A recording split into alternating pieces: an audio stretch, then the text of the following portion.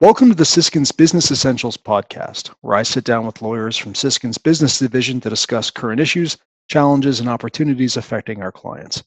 My name is Chris Sinel, and I'm a labor and employment lawyer practicing primarily in occupational health and safety, WSIB, human rights, and arbitrations. And yes, I changed the order this time so that longtime listeners won't think I'm just re-recording the exact same thing over and over and over again. Anyway, my clients are primarily in the manufacturing industries, the broader public sector, and healthcare. And today, I'm fortunate enough to sit down, well, virtually anyway, with Catherine Cernuka from our business law group. So let me just get right down to it. Catherine, what do you do in the business law group? So hi, Chris. How are you? Oh, I'm hanging in there. Good. Good. As am I. So I focus exclusively on professionals. So we have a little carve out in the business law group that we're calling the professionals practice group, and we deal with clients who are essentially either governed by a college or institute, some sort of regulating body, and we classify them as professionals. So they might be physicians, dentists, accountants, pharmacists, anybody who's basically governed by a regulating body. Then those are the clients that we have in the professionals practice group. So that's my focus, and I'm happy to speak with you today. So just if I'm a professional, listen, just if I'm a doc, Yes. or a lawyer, what have you, are we talking exclusively from the corporate end, or if I have problems with my college, am I coming to you too? I mean, what's the sort of scope of the practice? So we deal a lot with the corporate aspect, but we're kind of the point of contact for any type of legal needs that a professional might require. So we're offering a full service approach to the needs of professionals. So if a professional comes to me and has an issue with an employee, or they have some type of family law matter, or something outside of the scope of what I would do from a corporate perspective, then I would engage the lawyer at our firm who specializes in that particular area of law that the client is looking for, and I'll then engage that lawyer to assist the client.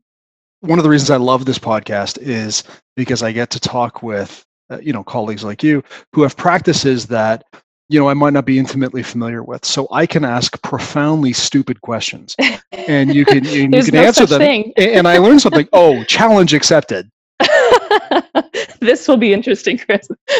For example, I recently talked with one of our colleagues in immigration law, and I said, hey, yes, what if a client did this? Just illegal.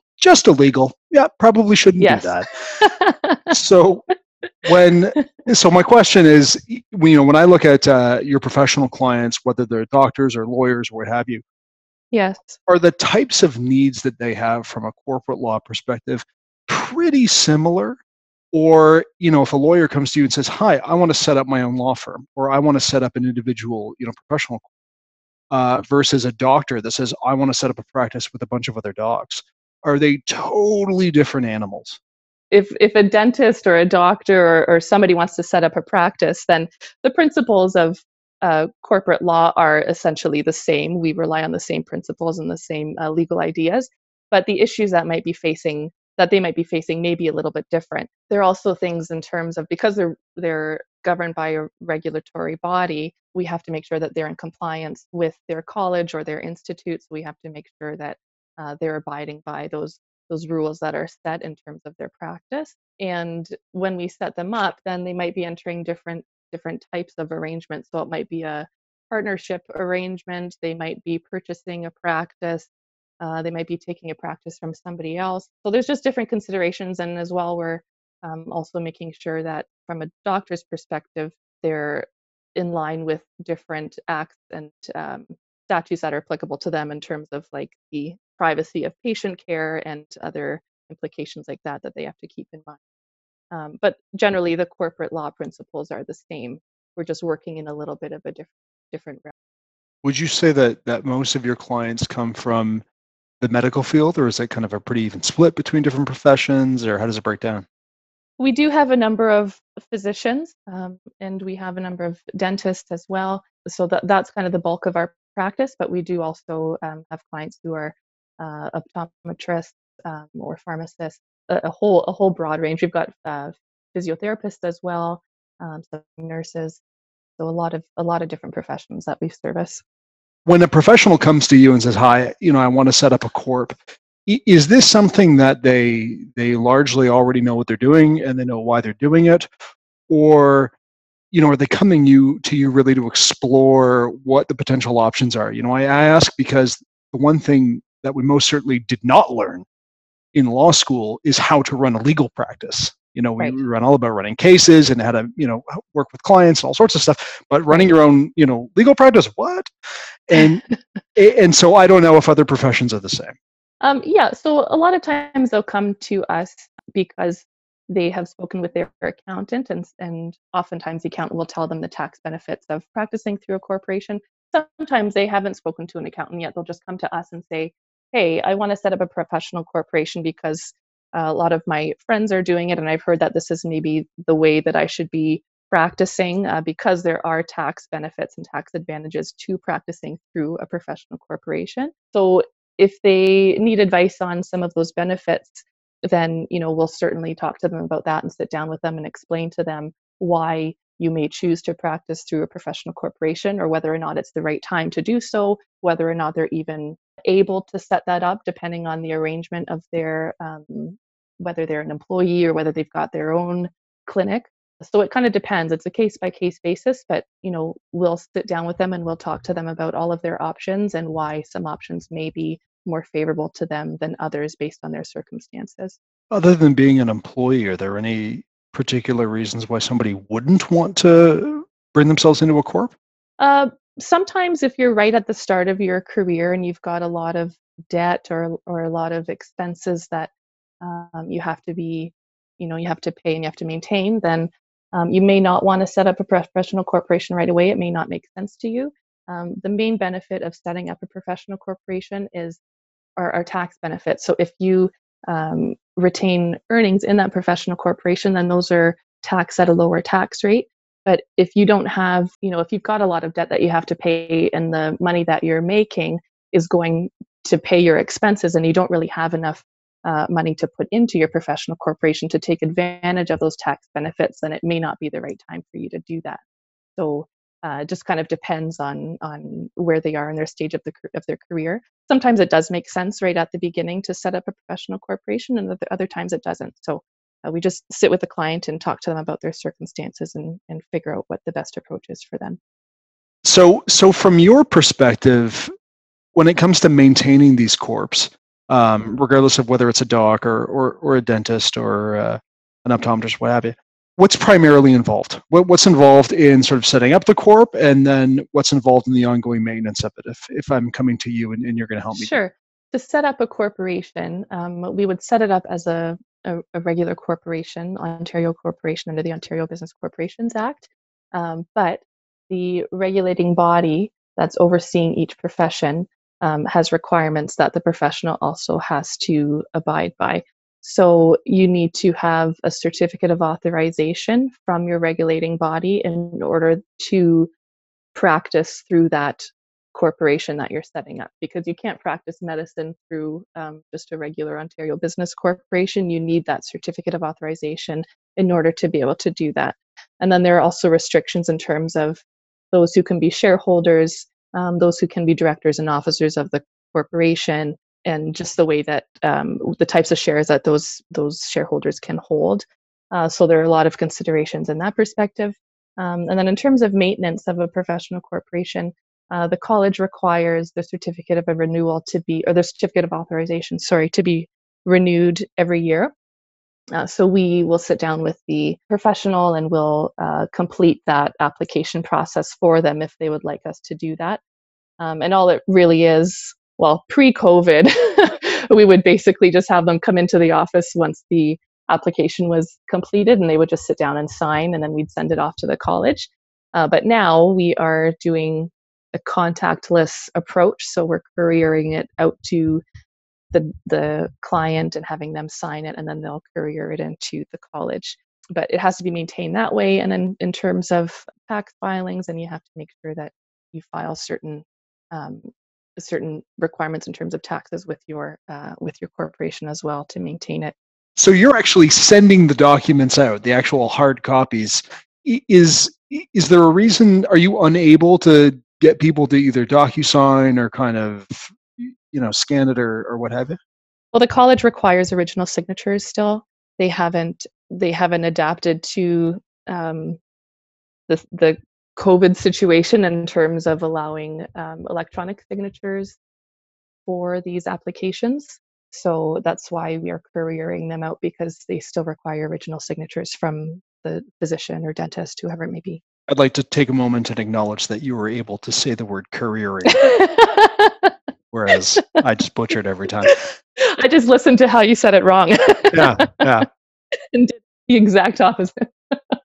Is that particular change that you've had to make to your practice, are there any others, or is that really, have you seen an impact that comes from COVID-19 and the changes that have happened in all the different sectors?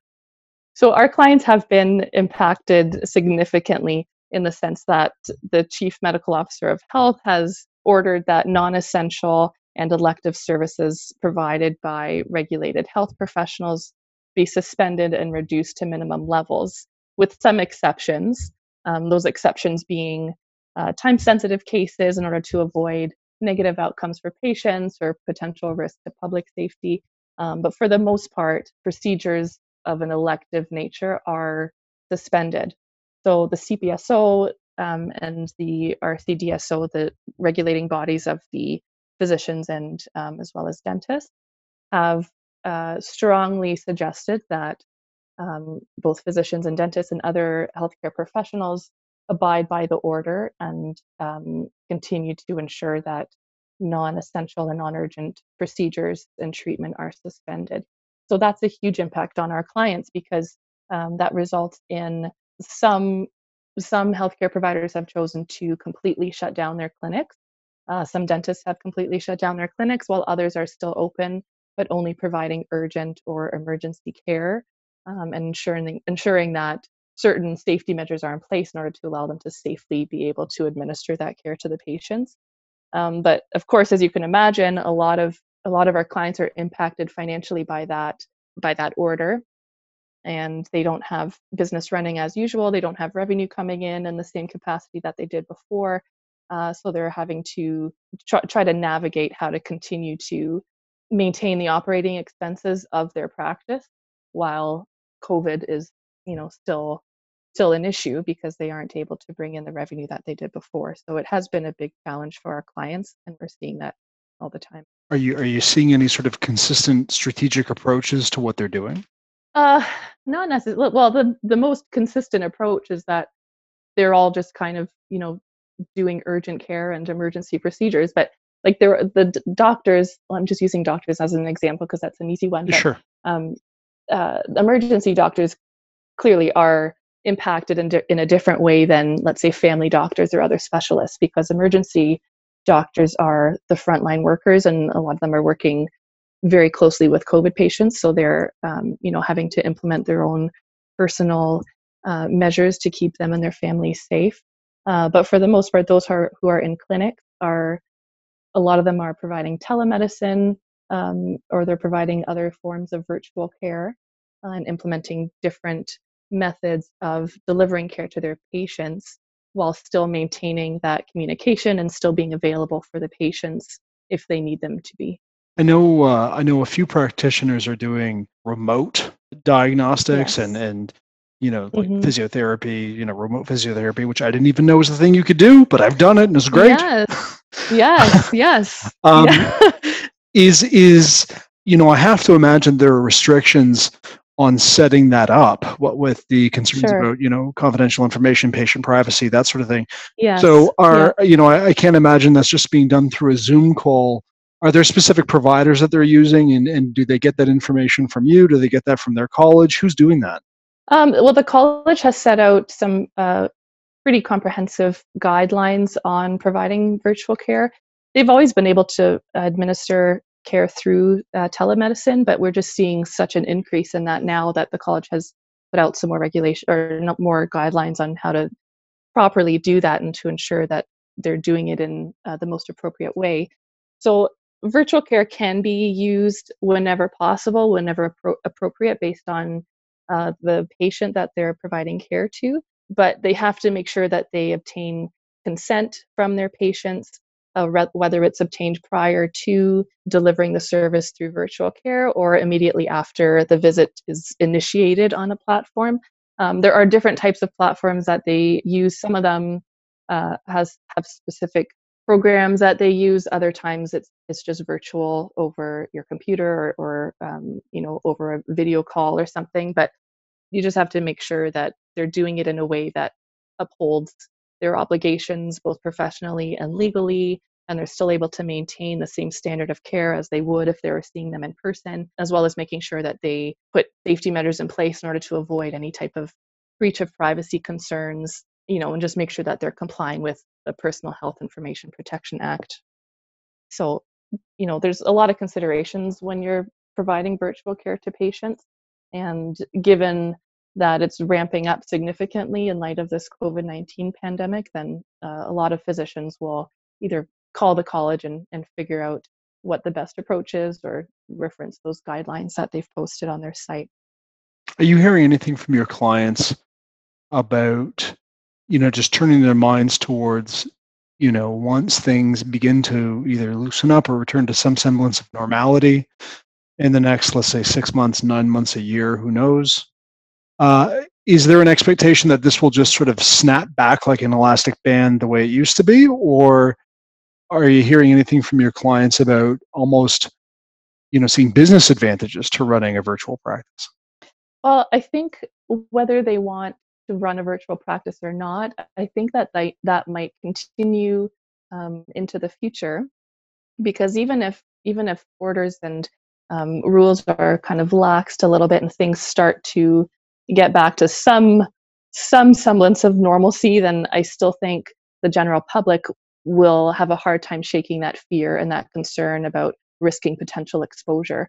So they might not want to come to dental offices or doctors' offices if they don't really have to, or they might kind of censor themselves or screen themselves and see whether or not it's truly something that they require immediate care about, or they might just, call the doctor and see if they can just do it virtually and see if the doctor will continue to do patient care virtually. And I think that might kind of be the way that things are leaning, at least in the near future, just because I think the public's perception of what is safe and what is not safe might kind of lean to a more of a conservative approach than maybe the doctor or dentist or other healthcare professional would want in order to get their practice back up and running. But I think they might have to make some adjustments in that perspective. So for a lot of my clients, where there's been either, a pivot to a new business model while all of this is going on, or Yes. there's been a reduction. We've had some that have had to do layoffs, and so folks are off work. A lot Hmm. that, even if they did layoffs, have actually taken advantage of the Canada Emergency Wage Subsidy to just put those people Yes. back on payroll. Yes. And of course, for some, if they either lose their jobs or have to be on leave for COVID related reasons, they might be able to use this Hmm. CERB and get that $2,000 a month. With Sure. I have to imagine your clients are able to use those where they're eligible for the Yes. wage subsidy. So I'd be curious to Yes. know if a lot of your clients, have been eligible for the wage subsidy and are choosing to use it, and what other government options are out there that they're availing themselves of. So a number of them are taking advantage of the Canada Emergency Wage Subsidy, and they are eligible to do that. Because they're a Canadian operating business, they're able to do that, and they can generally cover 70. I think it's 75% of the employee's wages for a certain period of time. I think it's now been extended to June 6th. Um, so they have to have at least a drop of a certain percentage in their revenue, which, if their practices are closed, then that's very easy for them to meet that threshold. So a lot of them are able to access that. And one of the other things that clinic owners are able to access too is the Canada Emergency Business Account. So small businesses are offered this business loan program in order to make sure that they have um, access to funds in order to cover or help cover their operating costs during this pandemic. So this loan is available to those small businesses who qualify in the amount up to $40,000. And then up to $10,000 or 25% of that amount is potentially eligible for complete forgiveness if it's fully repaid by December 31st, 2022. So, in order to be eligible for that, they have to demonstrate that they have paid between 20,000 and 1.5 million in total payroll in 2019. And they have to be a Canadian operating business in operation at the beginning of March, and that they have the intention to continue to operate or resume operations. So they are able to access that. There are a few restrictions on those. They can't um, use the funds for prepayment or refinancing of any existing indebtedness, or help fund increases in management compensation. Basically, it's used only to pay non-deferrable operating expenses of the borrower, including payroll, rent, utilities, insurance, regular scheduled debt service. So as long as they're able to use that amount for those types of expenses, then they can access this business loan that's available to them. And are the restrictions on how the loan is used, is that Hmm. put out by the feds or is that put out by the Yeah, lender? it's put out by the feds, and the lender, I'm assuming, will have some some rules in place that they have to abide by, Okay. but those restrictions primarily are put out by the government. Yeah. Yeah. Awesome. Well, that's about all I have. I want to thank Catherine for taking the time to talk today. If you have any questions that has come out of our discussion, please visit the Siskins website at www.siskins.com or send a note over to our one of our social media accounts, and that's at Siskins_LLP. So once again, this has been Catherine Cernuka and I talking about the business essentials related to corporate law and its relationship with COVID-19.